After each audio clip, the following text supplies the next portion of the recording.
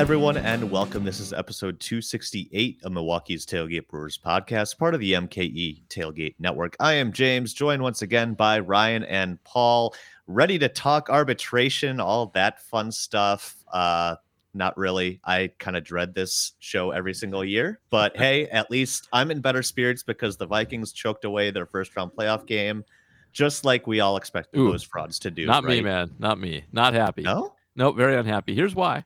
I don't really bet on sports ever. Like, I just don't do it. It's very dangerous if you think you know what you're doing to do it. However, I think I bet like once every 5 years if there's just some scenario that arises that I can't just say no to. And the Vikings playing against the 49ers in the playoffs was gonna be that. They were gonna get they were gonna get a playoff win. They were gonna have a huge, great record. And the 49ers are going to be going into that game with Brock Purdy at quarterback. And I think it was going to be like a touchdown or less point spread for that game.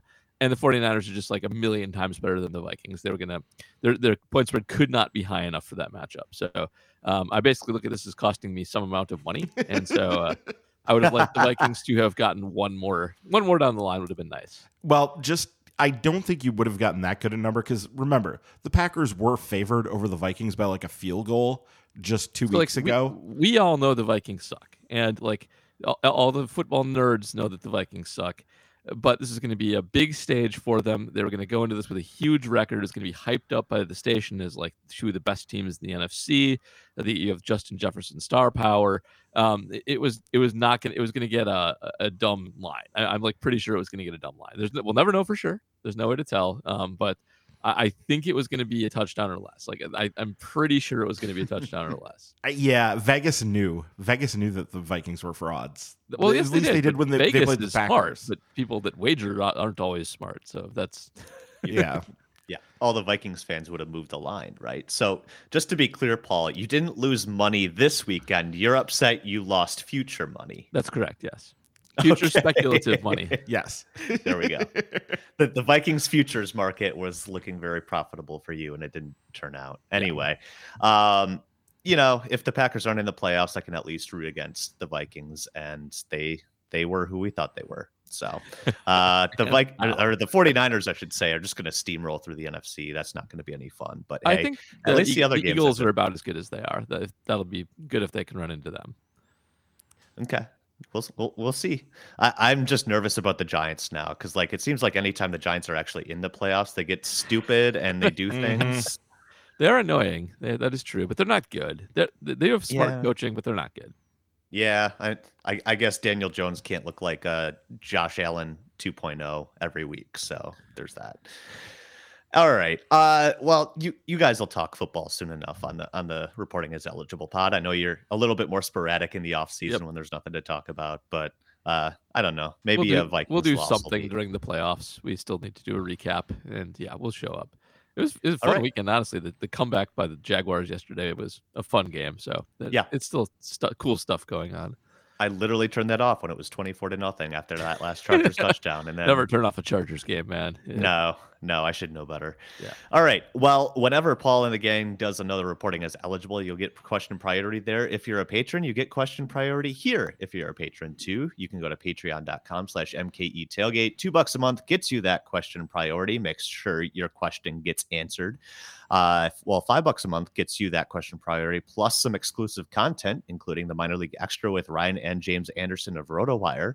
The international signing period opened today as we do this on Sunday, so there's going to be a lot of new kids to talk about. I know we got a couple of questions, Ryan, but I'm sure you and James can't wait to start diving into all the new prospects in the system. Yeah, we'll do that down the line here. We do have our off-season top 10s to do too, so we got to get that in before too long. See if we want to do that in January or February. Got to still talk to James about that. All right. Well, we'll still be on the lookout for those as well. All right. I guess we got to talk arbitration and all the numbers that made Brewers Twitter upset this week. So, of course, they had a slew of arbitration offers to make before this past week's negotiating deadline where they had to exchange numbers before any potential hearings coming up in the spring, and they reached deals to avoid hearings on all of them except for one, and it was fairly notable. It was Corbin Burns. It made the internet burn down because the two sides seem to be close in terms of what they think that Burns is worth for the upcoming season, but it looks like they're going to be going to a hearing after submitting figures that are just about $740,000 apart. Yeah, just to put a finer point on that, it's the Brewers came in at $10.01 million, and Burns came in at $10.75 million, so $740,000 apart. Yeah. Why are you making an offer for $10.01 million? Like, that seems oddly specific to me. I don't know. But, it's that kind of thing that got people talking this week, and we got lots of questions about that. We'll get to the rest of the arbitration cases later because Ryan's got all those numbers, but obviously people want to talk about the Corbin Burns situation. We got our first Patreon question of the week coming from Price Trozen, who kind of sums up the feeling of quite a few fans when he asks, should we be super mad about chump changing Burns over less than $1 million? I kind of am. If nothing else, the optics are terrible for Mark A. Paul, I know we've talked about this and the bad optics when it comes to financials lately. Your feeling on that? So, first of all, you should be mad, but you shouldn't necessarily be mad at the Brewers, at least not in total. And the reason for that is we talk a lot about the Major League Baseball antitrust exemption, but I don't think a lot of people realize sort of where it hits you and where it doesn't. One of the places it hits, one of the places it really impacts things is in arbitration, where when numbers are submitted from each side, the team's numbers actually get circulated to all of the other teams first, and they can put their 2 cents in, and in some cases make a big stink if they think that you are offering too much for a player. And it is difficult for any individual team to go against consensus on that. So the Brewers, of course, are their own thing. They're allowed to do whatever they want. They're an independent business. But Major League Baseball openly colludes in this particular way. So if the Brewers maybe did want to go a little bit higher to smooth things over, and $750,000, $740,000 is not just chump change. It's not like $10,000. It's a kind of money that you would put up a stink about. So that's an awkward situation for them, but that is fundamentally how this works. And all of baseball, every single team are sharks in arbitration.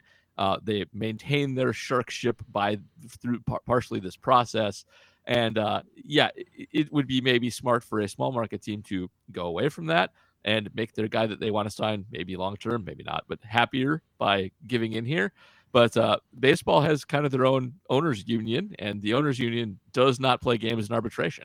Went to a prospectus event many, many years ago, and they had one of their lawyers there. And he got asked this question, and he gave the example.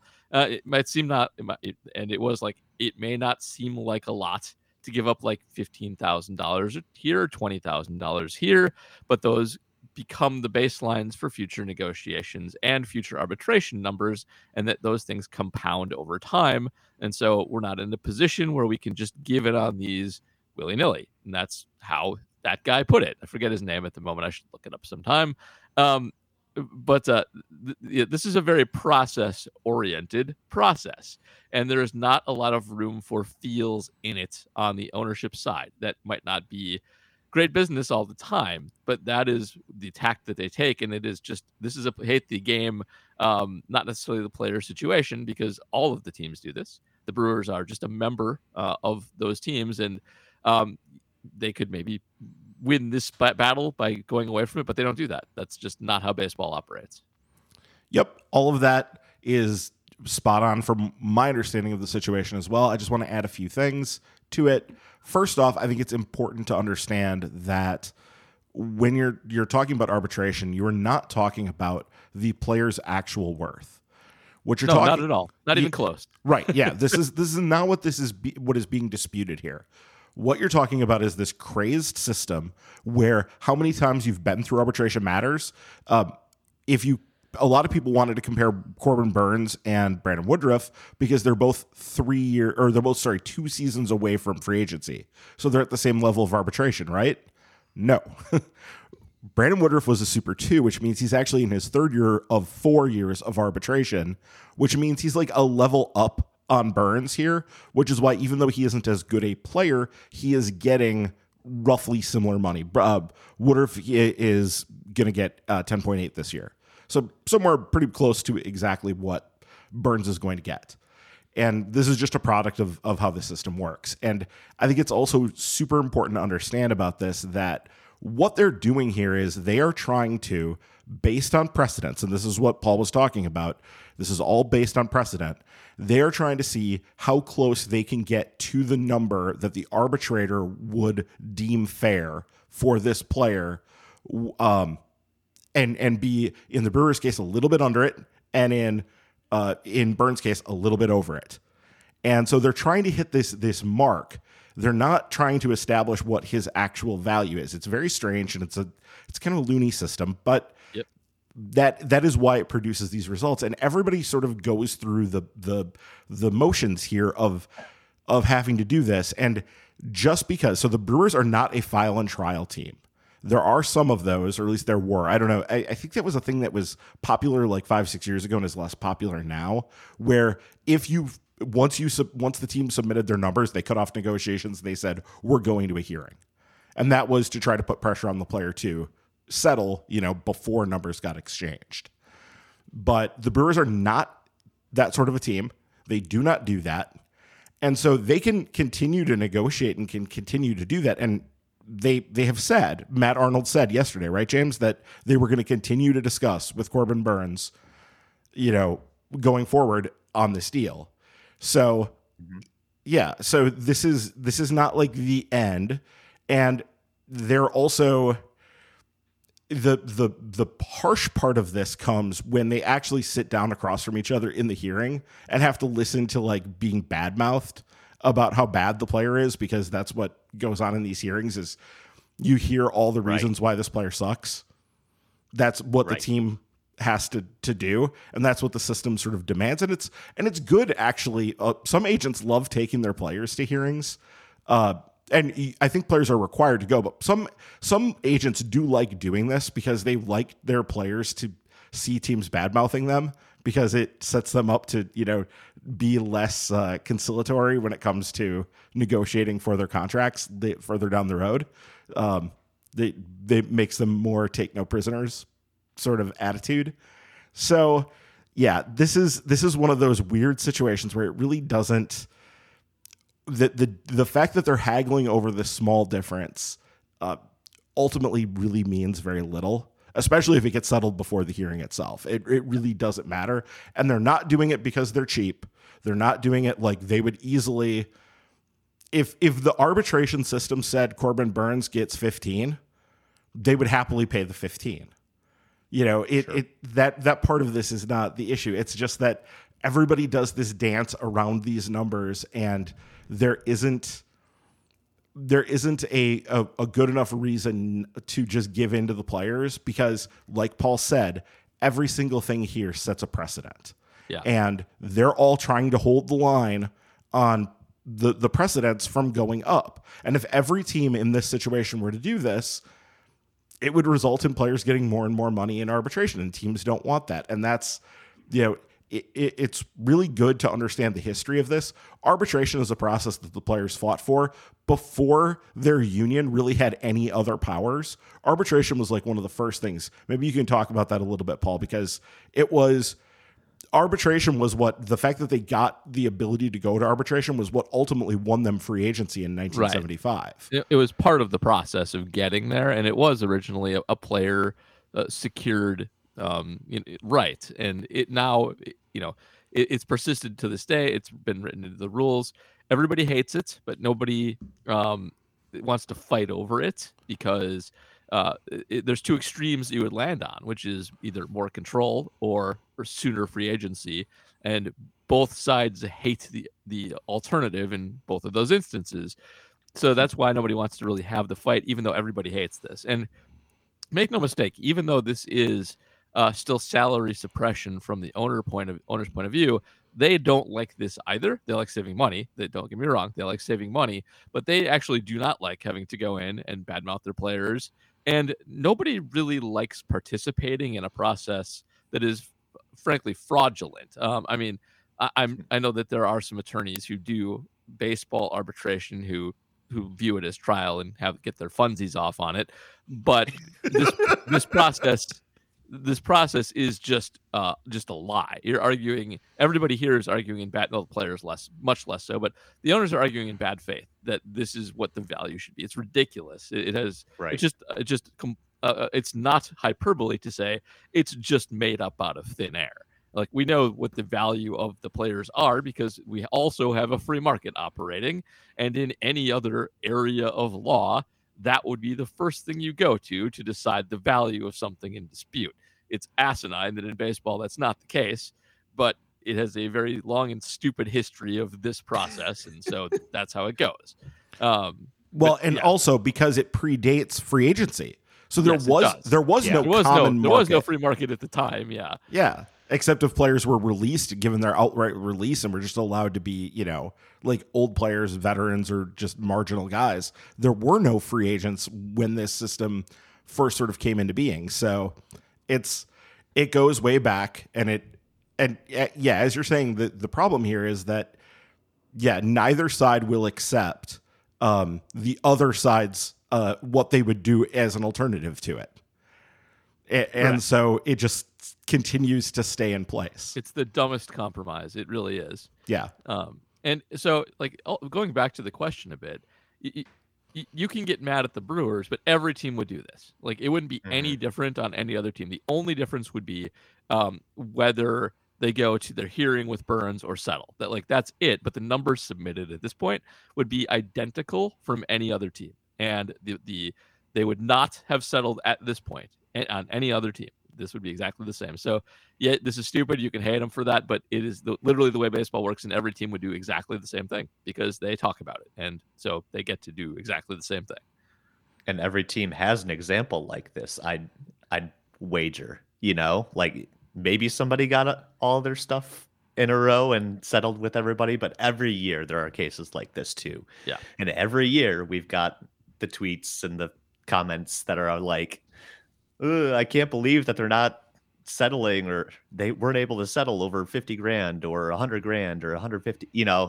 Every team has this, but as we know, the Brewers have a bit of an optics problem with their fan base right now, and that's kind of spurring things a little bit more. So we've got another question on Patreon from My Only Lemonade, who's asking, the Brewers front office, by all accounts, is one of the more clever and forward-thinking in all of MLB. That said, they seem to have a blind spot for maintaining positive vibes with fans. For instance, why is the on-deck event still on pause? I get that the Burns-Arb situation is quote-unquote part of doing business, like we talked about, but it sure seems like a smart front office would have foreseen the backlash and gotten ahead of it. My question, is this a weakness in the structure of the organization, or have we simply reached a point where profit is so guaranteed that owners no longer need to worry about fan vibes? So I think we kind of touched on this, Paul, but that's part of it too, right? The owners just don't need to care about the fans. Well, except they do, especially this one, because the Brewers, I guess, this scenario, they have a problem, and we've talked about this for months. It is a problem. Yeah. The Brewers get a lot of the revenue from the gate compared to a lot of the rest of baseball. They're doing fine. Everybody's doing fine. We just got revenue numbers from the Braves the other day. Baseball made like $10.7 billion last year, and the Brewers got a good chunk of that.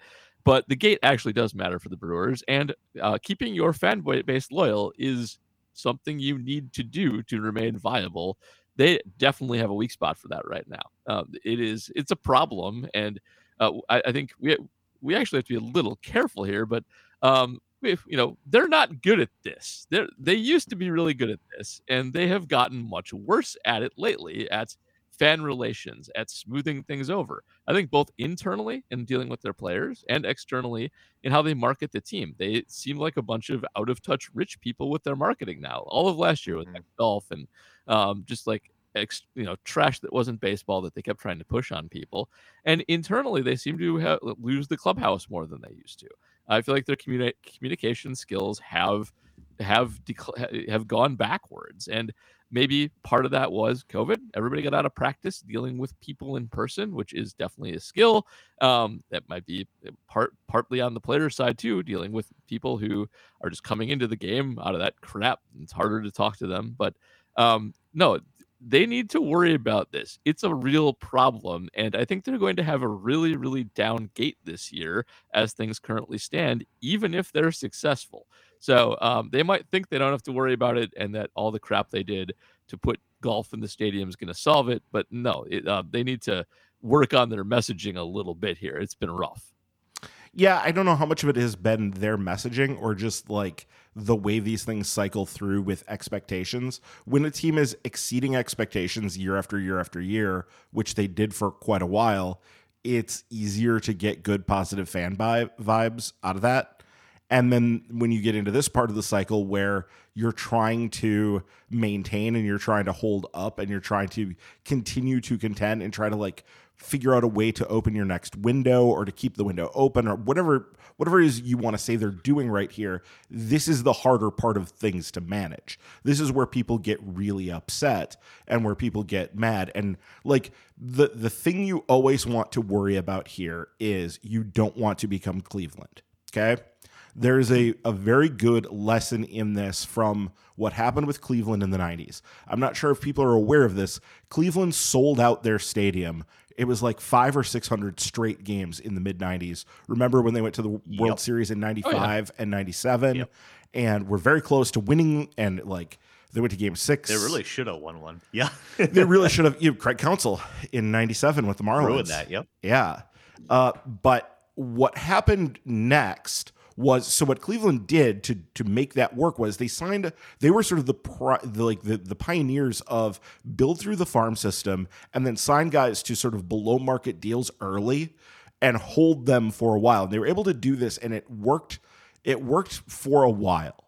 But the problem was eventually like the Piper came due and all these guys started to leave. Manny Ramirez leaves. The Albert Bell thing where they kind of their hand was forced on that, and there was some ugliness around that and all of that. Basically, they went through this time period where all of their best players were leaving, and for a lot of people in Cleveland, my understanding is the final straw was Jim Thome. Yeah. Jim Thome was beloved, and that was sort of the final straw. And Cleveland, even though they have had multiple runs here of being very, very good. In 2007, they went to the ALCS and were very close to the World Series. They went to the World Series in 2015. They were a perennial contender like the last decade in terms of winning the AL Central and or at least competing for it and all of this. And they have had real hard time getting people to come out to the park because the impression in Cleveland is just, why do we care? It doesn't matter. We're just going to lose our stars to big markets. Manny Ramirez is going to go sign in Boston. Jim Thome is going to go to Philadelphia. We're just going to lose our stars. And so none of this matters. Screw this. And so there is this problem to manage where you do have to be wary of the Cleveland thing and not letting that happen. I also feel like the Brewers front office used to be a little more conciliatory when things went wrong. Like they were better about special deals, like a month of cheaper tickets. And there was the Braun Bucks thing. That's the ultimate. The Braun Bucks. Bucks, man. Yeah. And I feel like now it's much worse. Whenever they do discounts now, it's like $6 off on a hot dog and drink or something like that, which is still like $10. It's always like very nickel and dimey, and it doesn't seem like it's actually giving you much of a deal. It seems like it's almost a scam where they're trying to, like, they're desperate and they still want your bucks, and not the Braun Bucks, the real kind. So they're I feel like not nearly as good at like customer relations in tough times as they used to be, even during like the Braun Weeks, Fielder era, when they would have a down year basically every other year. They managed those better than they do now. Now the ballpark experience has really suffered, and they need to do something to fix it. Like, they're in Milwaukee. There's not some big huge chunk of rich people that are just going to come and fill up your stadium every single game. You gotta make this a little bit better for normal people and kids and stuff. Like, it's not going to work. Yeah, there is some of that. I think a big thing that would make a lot of this go away would be like going to the World Series. That would be fine. That would work very well. That tends not to happen though. So you need a plan B. It is it is difficult to do, but that would help a lot of this, though. Ultimately, like if Cleveland had won one of those World Series in 95 and 97, I wonder how different history would be. Probably significantly. Though, look at Kansas City. Kansas City, that stadium's empty these days. Or at least was until this year. They started to bring up more good young players, and things are, I think, headed back in the right direction there. But like, they won the World Series in 2015, and I don't know what kind of long-term effect that had for them. Ultimately, all of this is it's difficult when you are in the market that they're in, because you're going to have to manage some expectations in some ways that like larger markets don't necessarily have to do. Though it is worth pointing out, right now, 4 out of the 5 fan bases in the NL Central hate their owners' guts. True. You're not wrong. And I would say it's like 4.5, because the Cardinals owners aren't the most popular people in the world either. Like that, they're not. Nobody's throwing parades for Cardinals ownership either. So like, fair point. It's like, and the Cubs won the World Series in 2016. So like, you can't even say that, but they're hated. Like, people rightfully hate Bob Nutting in Pittsburgh and the Castellinis in Cincinnati for different reasons, but rightfully hate them. But I think part of it too is just that like everybody hates their owners in baseball right now. Like, honestly, how many owners are fans in baseball? How many ownership groups do the fan bases look at and go, yeah, they're doing a good job? It's like the Phillies, the Mets, and the Padres. Anybody right. else? I mean, is anybody like the Boston Red Sox currently? They are booing their owners. The Twins medical staff. Yes, they're booing their owners who brought them 4 World Series in 15 years. Like, I mean, so some of this is like, kind of, what are we doing here? Like, this is, everybody hates the team owners, and there's some good reasons for that. But like, I mean, yeah. Like when you have the work stoppage, and then you're also just kind of societally speaking, like in an era right now where, people are much less forgiving of those who have, billions of dollars. Mm-hmm. I think that's kind of natural too. Mm-hmm. But I also wanted to like bring up how much of it too is just kind of the Ivy Leagueification of like front offices, right? Like these people are based on efficiency and kind of, admittedly lack, human emotion and connection to people. I guess how easy is that to kind of lose that in the overall operation of things too, if you're just used to running everything that way? Yeah, it does absolutely matter. And it's why there is a whole separate part of every company that is PR and marketing. The closer that gets to the very top of the chain, when that's run by, essentially a hedge fund guy or an investment fund guy, it can be really destructive. Those guys think they know everything, and, they know a lot, but they don't know everything. And the more that their influence is there over how they interact with people, the worse it is for everybody. Like, billionaires are mostly psychos. Not always, but like 90%. It's a rough group. They're rough and heartless. Kind of need that mentality to get to that level, right? You do. So. That's correct. So relating to normal people is not a strength, and it's why it's good to have a few layers of separation built in to the relating to the normal people part of the company. Yeah, I mean, part of it is that every team now is run very efficiently, or most are run pretty efficiently, and that doesn't leave a ton of room for like teams to just throw around like contracts that are going to bite them in the ass down the road, except apparently in Philadelphia and San Diego and New York these days. Like that's where that's done. But other than that, everybody is just, and even those teams have their limits. Look at the Carlos Correa saga is very instructive on this. Like both the Giants and Mets, who are smart, well-run teams now, balked at giving him the contract the over $300 million contract, because his ankle was going to fall apart. In previous generations, in previous times, that would have not happened. Like the Giants would have just stuck with it. They would have, we never would have had a whole saga here.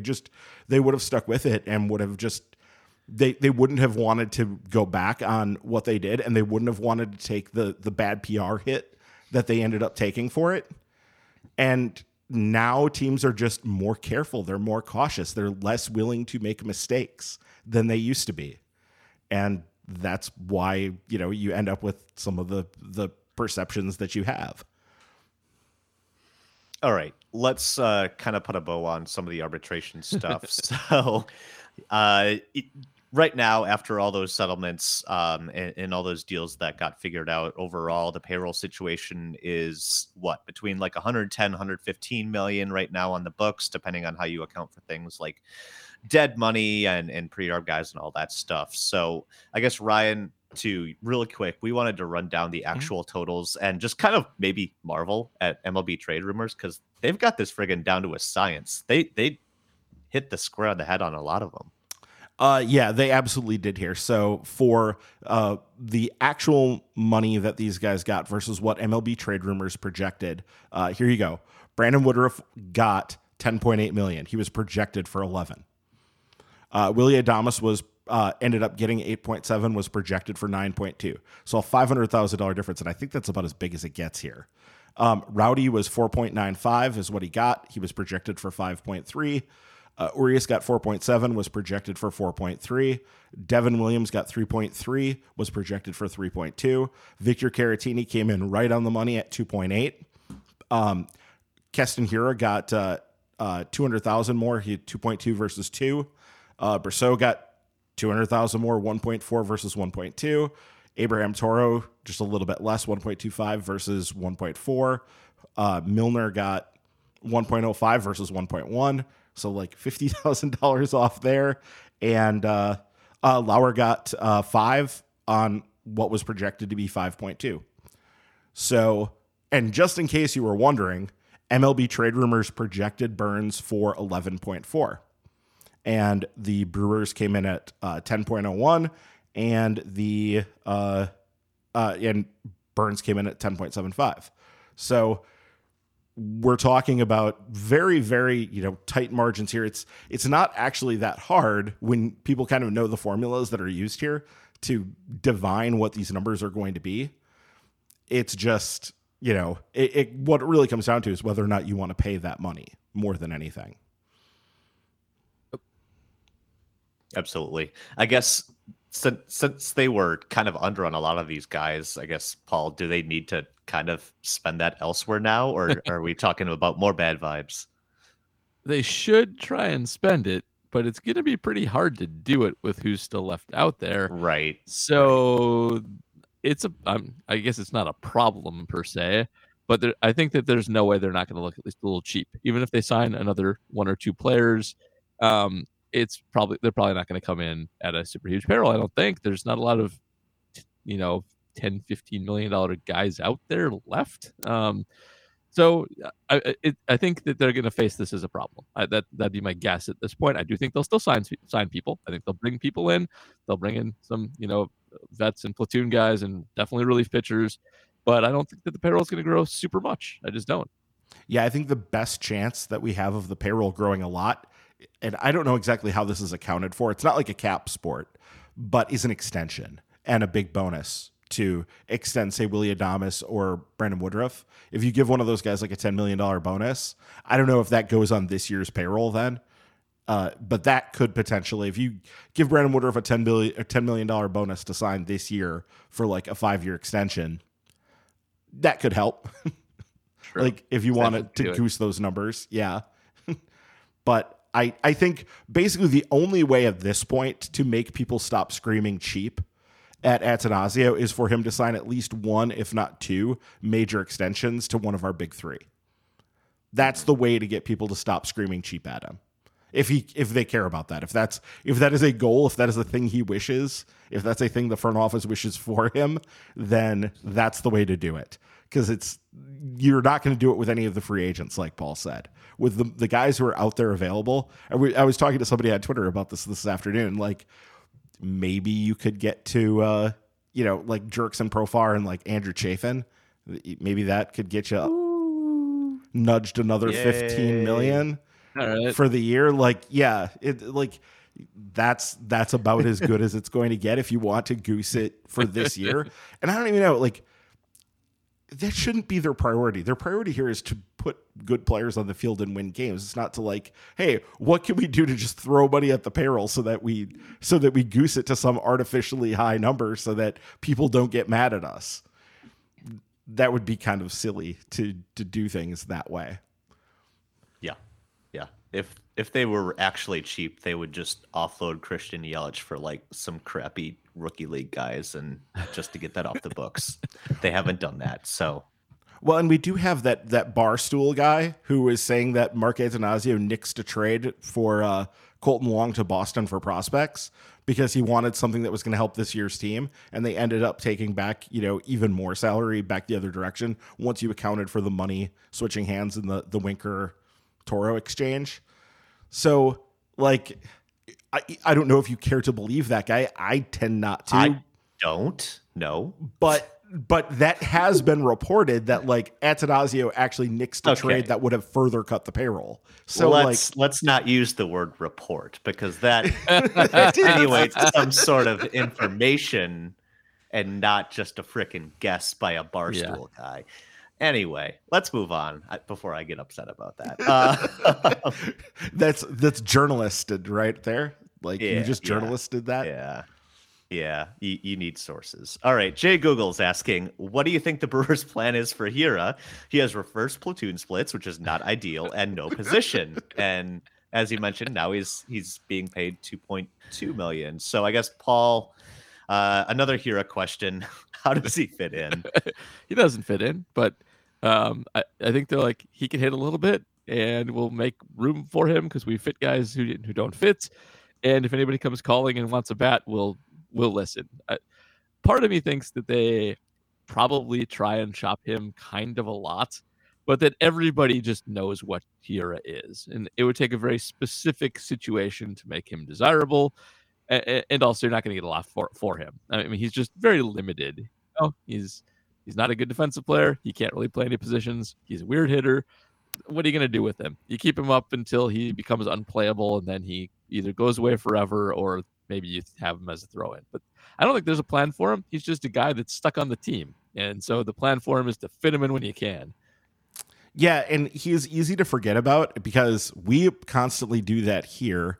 And JR and Kurt over at he's still on the team. On the Microbrews podcast, she's just like, yeah, JR has talked about this multiple times. Where she's like, oh, yeah, right. He's still there, and we still have to account for him. Like, what are we going to do with this?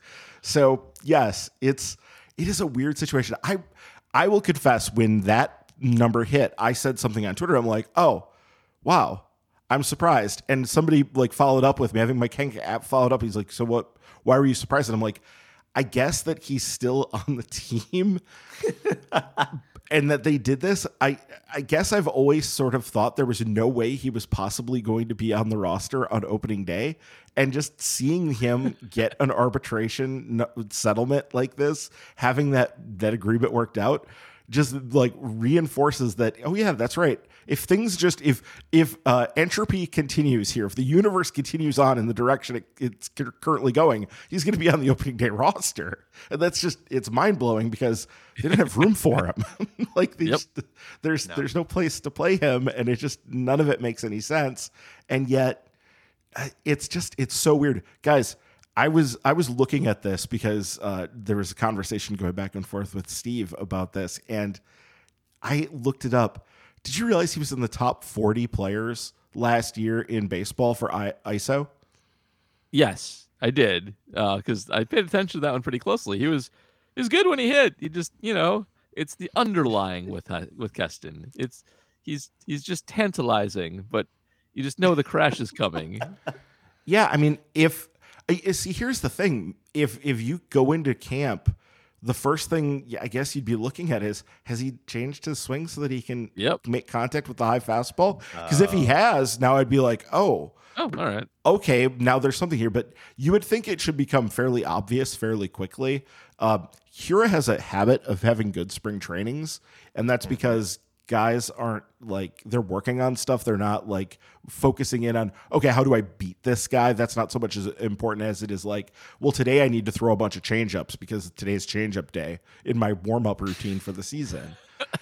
And well, no, that's seriously how it goes. And so I know. Yeah. like, and so you can't really judge those things very firmly, but yeah, I would very much like to see Keston Hiura light up some high fastballs in spring training and then go, well, maybe, and then we'll all buy into this thing again. I would like to see his strikeout percentage go down for the first time in his career, because every season of his career, it's gone up, which is incredible. Something below 35% would be nice. Yeah, no. That would be good. Yeah, his career high 41.7 would not be good to see a second, or, this year. No, it's not. It sucks because it kind of feels like he's just kind of the guy that they keep around until they need to DFA him because he's out of options, and I believe he's out of options this year, correct? He is now. Yep. So this could be getting close to the end here. Well, I guess speaking of spring training, Luke Roy Suitcase is asking, with spring training a month away, that kind of stuck up on me. Which players do you see battling it out for the last few roster spots? Are there any under the radar names who signed minor league deals that may have a good chance at the roster? It's funny we're talking about Keston Hiura because he's going to be in that mix too, Paul. Yeah, and I think he's probably one of the big bubble guys, honestly. But I don't have a good sense of like who's a lock and who's not, mostly because options play such a huge part of the things for the Brewers that it often gives a leg up to guys that I think kind of suck. Like Abraham Toro, I haven't given a second thought to because I think he's terrible, but I think he's probably going to make the team. But I don't, at the back end, I don't think there'll be too many surprises. I think if there is one, it'll be Keston, and it won't be that surprising. But I'm honestly not really sure who's like the last guy in or out at this moment. And they'll add another 10 or 12 cycle in and out before spring training too. Yeah, I think you're right. It's the end of the bench. It's who's going to be on the team. Is it going to be Toro or is it going to be Mike Brosseau? Or is it going to be Owen Miller? Like it could be any one of those guys, depending on how the rest of it shakes out and how they want to cover. Because you need to provide backups at every position, so you need to have that. But I think that would kind of work. And then in the bullpen, it's like, yeah, which guys have options and can be sent down, and which guys do you want to take a look at here? Like, I think that there's a decent chance that Bryce Wilson, who is out of options, gets a look into the season. Yeah. Because they want to try to see if they can make that stick and make that go. But then again, if they decide not to, like if they in camp, they're like, hey, this isn't working, they're just going to release him and clear the 40-man spot because they're probably going to need the 40-man spots for prospects. Also true. Like, I guess I'd guess that maybe John Singleton doesn't make the team, but that's as big of a prediction as I have at the moment. Yeah, and well, Singleton is kind of there because I think that if Rowdy were to sustain an injury in camp or something, okay, well now you have that coverage and you could mess around with stuff that way. So it gives you coverage. You kind of want at least one more big bopper on the roster behind Rowdy for first base, and so that it's those kind of things. But yeah, whether or not they survive into the season, people make far too much, especially in nowadays. People make far too much of what the opening day roster looks like. People will scream. They will heads will explode. I can't believe this player got sent down and this player's on the roster. And 3 days later, it's going to get changed. So if that, it in some cases it literally was the next day that there was a roster change. After wasn't that, I think it was Boxberger was the day after opening day, right, or something. It was. I think that's right. Yeah, and a lot of it just comes down to who's on the roster, what works. Now, the one thing you can get upset about in cases like that is if you actually have to let a player go. If it's not about sending a guy down, but actually cutting a guy.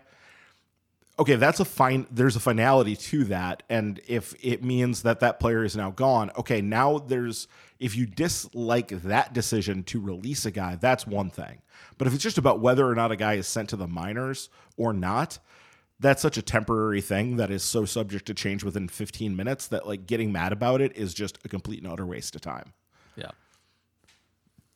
Brewers could have had G-Man Choi all along. That's all I'm saying.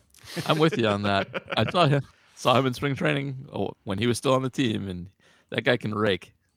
He's on the Pirates now. That's weird. Along with Andrew McCutchen. That's cool. So, all right. Going back home. All right. Next Patreon question. Not the last Patreon question, but the next one comes from Mark Von Scarby asking, you all should start a Badger podcast with all the excitement going on with them. Anyway, for my Brewer question, did any of the ARB numbers that came back surprise you? Ryan, you're shaking your head. Not really. No, I mean, we just ran down this. Like, they were all so close to what was projected. The only surprise here is that Castillo is still on the team. Like, that's my surprise. Like, which I shouldn't be surprised. Like, they tendered him, you know? Like, this is how the process works. But it's still, I just am like, how? It's such a science now. There are no surprises in arbitration. It's easy to predict. So, nope, not a one. There's no surprises in baseball, period, because it's also like homogenized in the front offices now. On the Badger podcast thing, man, I let's just talk a little. I didn't realize Tyler Wall was as important as he was because they kind of suck now without him, the men's team. So, that's kind of rough. But Ryan, Badger thoughts? Yeah, I mean the football team is extremely interesting, though. I'm still like, I don't know exactly how good I should think they're going to be. Well, how about the people calling for Greg Gard to get fired just because Luke Fickell is good at transfer portaling? Yes. Oh, for Greg Gard, but also yes. the firing Greg Gard thing is insane. He's won 2 of the last 3 Big Ten titles. Yeah. And he's on a 3-game losing streak because their best player's hurt and people want to fire him. I'm like, he's not Paul Christ. No. What you don't know? This is so. And the thing is, it's the same people that were screaming about one that are screaming about the other. So you're like, okay, you got you got what you wanted with Paul Christ. Like you got it. You have it. And then they were mad that Jimmy Leonard didn't get the head coaching job. So the whole thing, whatever. It's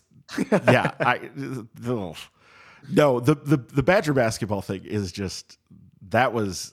When I was informed today by a good friend that like the message boards were all up in arms to fire Greg Gard, I'm like, what planet am I on? No. We don't have enough time. Football, by the way. So I will say that. You can be optimistic because they have a good quarterback for the first time since Russ. So there you go. He'll bide some time there. Yeah, we don't have time to do a Badger podcast. That's the issue. We barely have time to do this.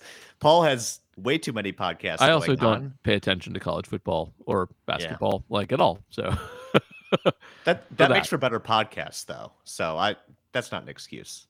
All right. Twitter questions this week. First one comes from Marcus Horton asking, do you guys think it's possible the Brewers could make an early in-season trade like they did with Adames, maybe for a guy like Yandy Diaz once Curtis Mead makes his debut for Tampa? That's very Tampa. It's sort of like the Adames situation all over again, Ryan. Yeah, and people really want to get Yandy Diaz on this team. There's like a hardcore contingent of people, and I get it because he does have a really good on-base percentage, and so like that would help. But like he also can't play third base defense, guys. Like he really isn't a third baseman. He needs to be at first base, and so trying to pencil him in at third base. This team this year, we've talked about this, but I want to reiterate, they're being built on a run prevention model. They're being built to be good all over the field defensively and to have a really deep pitching staff with good pitchers at the top of it. So this is a classic run prevention model, and they're going to try to score as many runs as they can to make all of that work. But this team is being structured around preventing runs. That is the main goal here. Is Yandy Diaz the one that effectively Wild calls ground beef, or is that somebody else because of the ground ball rates? I can't remember. It might be.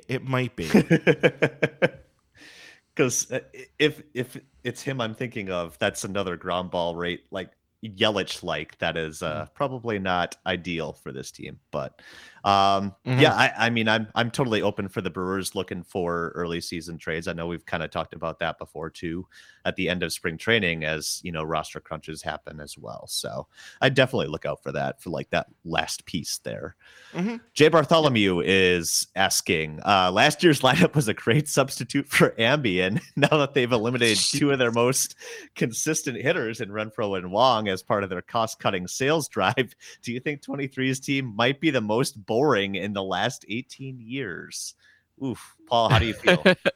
I mean, I think the 2022 team is going to be tough to beat, and they've at least added some different bats, and so that might help. I think that there's at least some potential to be a little bit more exciting. I really hope that's the case. And honestly, the shift going away probably means that it's impossible to be quite as boring as last year. I think it'll be all right. By the way, Yanni Diaz is a guy who hits the ball into the ground exclusively, so that is definitely true. I was just pulling up Savant when we did that, so didn't get it in time.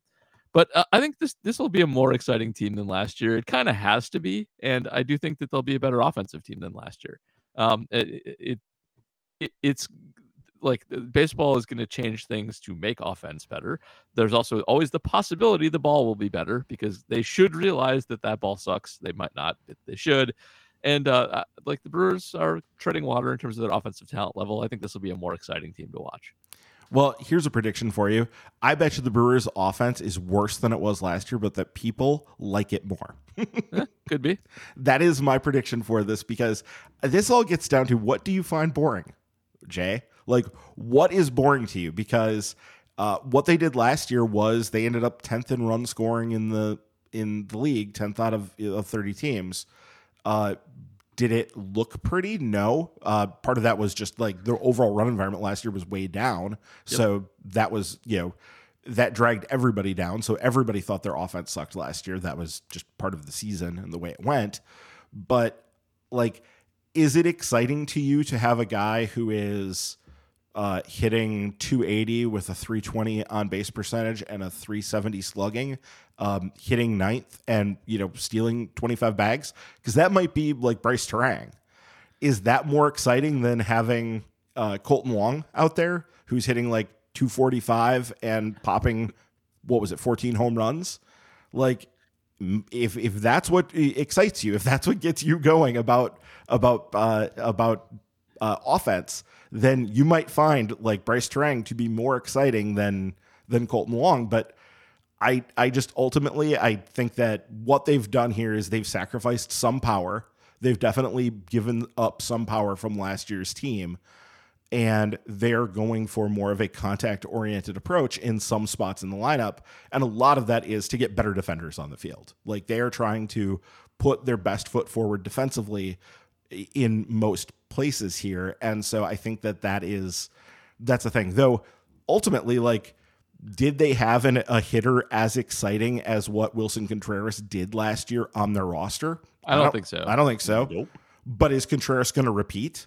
I also don't know that. Hopefully, maybe not. But I just don't want them to get no hit through 4 in like 80% of their games, which is what I feel like last year was. That's what I want. I don't know if that's accurate, but it certainly felt that way, right? Yes. Yeah, I was gonna say, I feel like a lot of people's problems with the offense last year is more like the variance issue or the run distribution that we kind of talked about last summer too, right? Like, yeah, they're top 10 in runs scored, but there were a lot of zeros in between those runs that were scored. And I think that's what kind of lulled people to sleep, right? It, like, even when you had a Hunter Renfroe 3-run home run, you're more like, oh, okay. Instead of like, oh, yay, they're good. So, you mean like within games? Yes, that the run scoring would come in bursts. Because I was going to say, on a game-to-game basis, they were in the top 5 for 4+ and 5+ runs per game too. So like, they were consistently scoring runs from game to game too. Sure, but like Paul was saying, there were those 3.5, 4 inning stretches where absolutely nothing happened. Yeah, and that had to have been something that just was going on all over the game last year, based on what, like, the construction of the game was last year. It just, there's a Sure. ton of strikeouts, and the ball wasn't flying out as much as it had been in, many of the previous years that we'd seen recently. Yep. So that's going to cause issues that way. I don't know. I think that ultimately here, a lot of it is like, what is your preference, and like what aesthetically pleases you about offense? To me, it's probably different than what some other people think. Like, I do enjoy long at bats that go like when it's a product of guys like fighting out through the strike zone, and like a good pitcher matching up with a good hitter, like neither one wanting to give in. That is intriguing stuff. It's just not, I think, and maybe some of it too is like there's going to be less time in between pitches. So maybe that'll help too. Sure. Like if we speed up the pace of things a little bit, it will seem less interminable. Like 3 shutout or 3 no-hit innings that take an hour and 20 minutes versus 40 minutes is probably, it'll probably go over a little bit easier that way. I think I'd agree with that. Yeah. Yeah. All right. Next, we talked about the international free agent signings at the top a little bit, but then Ryan kind of had to prod Twitter to ask the question. So here's Ben Oler asking, Ryan, can you give your thoughts about the opening of the international signing period and the Brewers adding 3 top 50 players from the class? We've also got a Patreon question from Throb Zombie saying, what are the odds that we ever see any of these guys? How big of a deal is this? So Ryan, your thoughts on the signing class, as much thoughts as you can have about a bunch of 15 and 16-year-olds. 16, 17-year-olds. 17. They have to be 16 to sign. So, and some of them are Okay. not 17. We're past that part of the child labor issue. Got it. Okay. Yes, it's still bad, but yeah, we don't have time for all that. So let's talk about these actual guys. First off, I do want to note James Anderson. We were talking about this a little bit in our group chat. He chimed in and mentioned that he believes that the Brewers are the only team that signed 3 guys for over $1 million in this window. So that they had 3 guys who got bonuses over $1 million.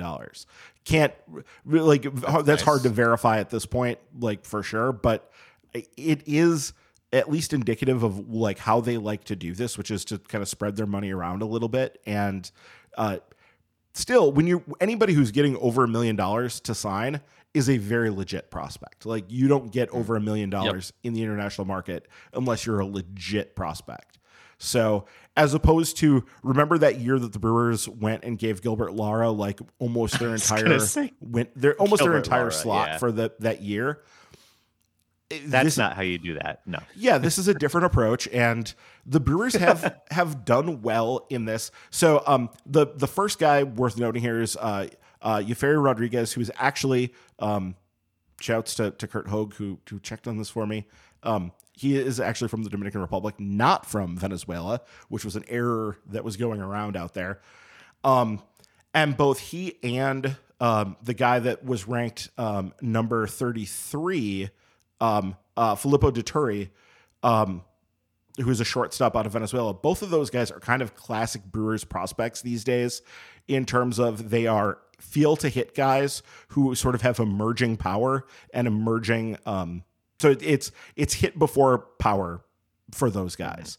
But both have what should profile as, in Dituri's case, like really good potential defense at shortstop.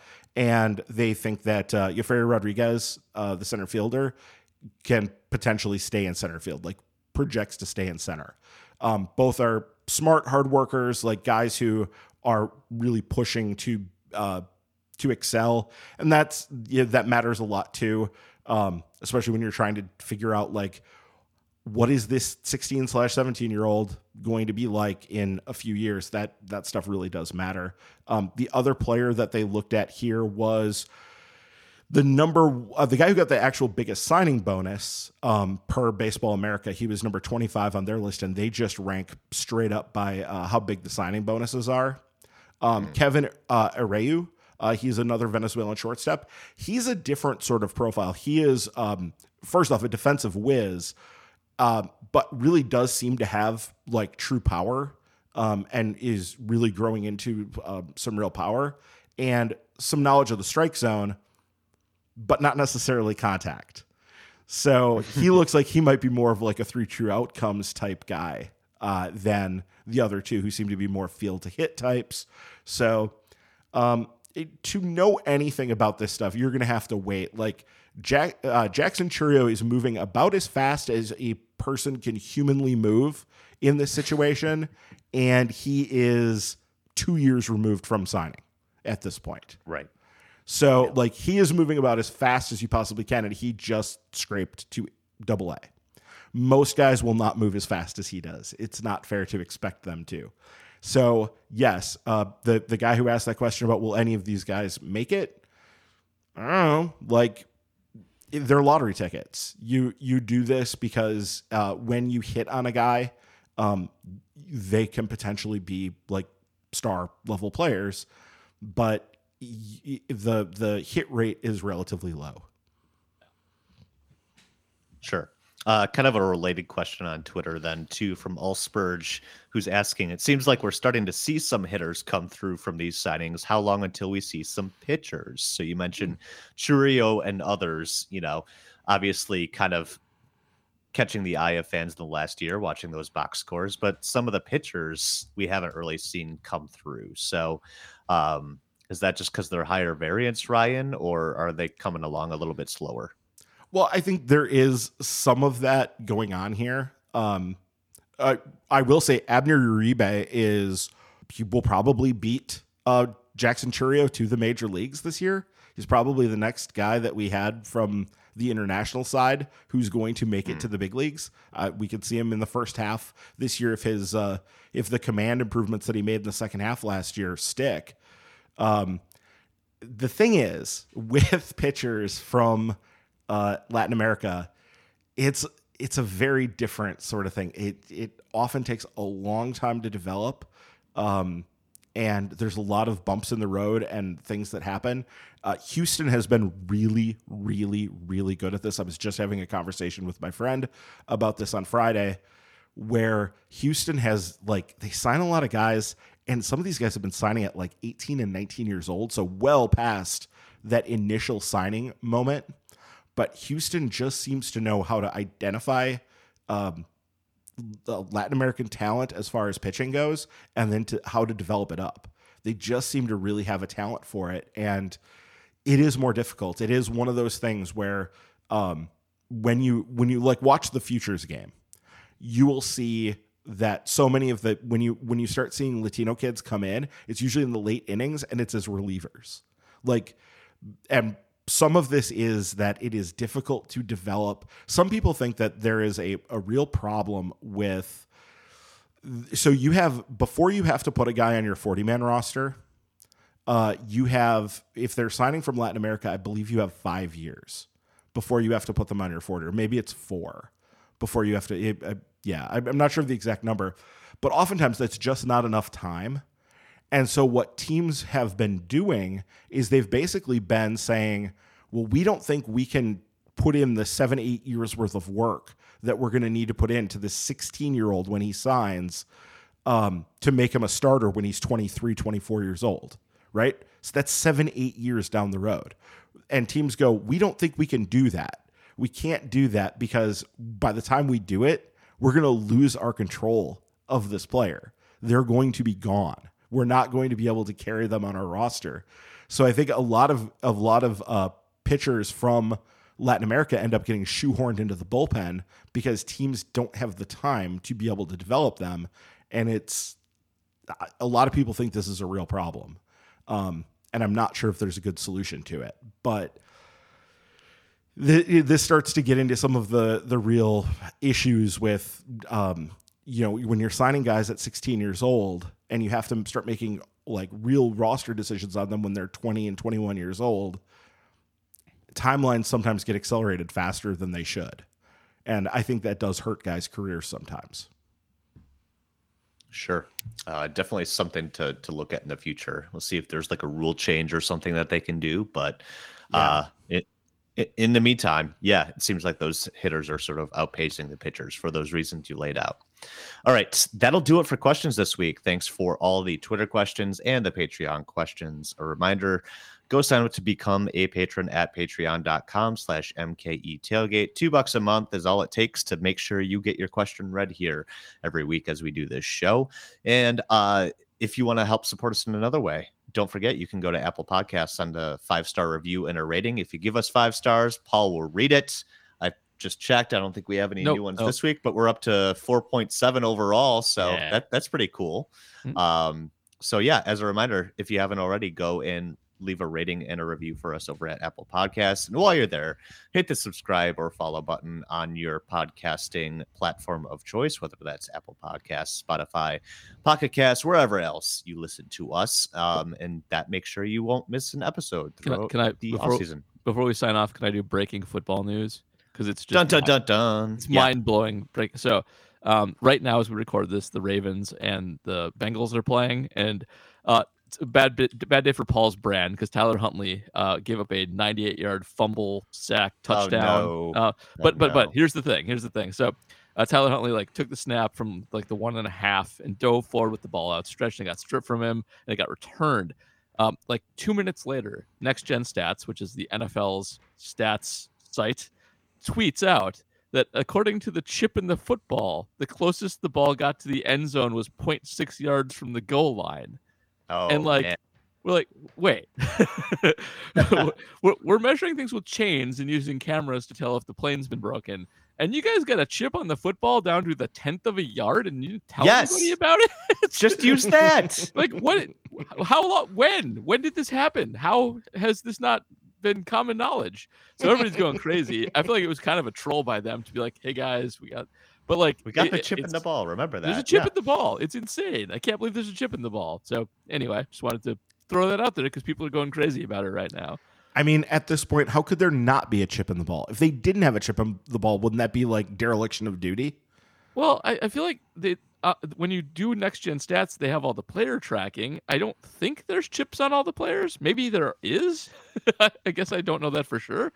I just assumed it was tracking via cameras, cross-referencing information. But apparently there's a chip in the football.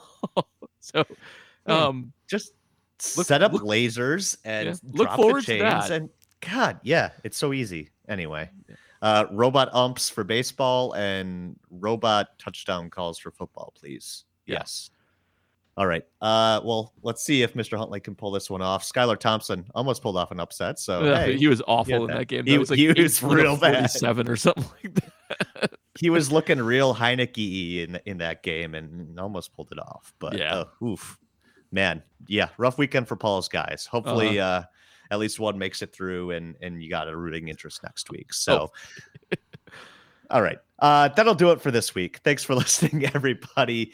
We'll see what other Brewers news comes up or what makes everybody mad online in the next week. And we'll talk about it here next week on Milwaukee's Tailgate. Have a good one, everyone. Fair weather fan, it's not what I am, even though the zip code has changed. I might smile and joy where I'm currently employed. Your soul can't be rearranged. It's hard to understand, so hard to understand. Fair weather, fair weather.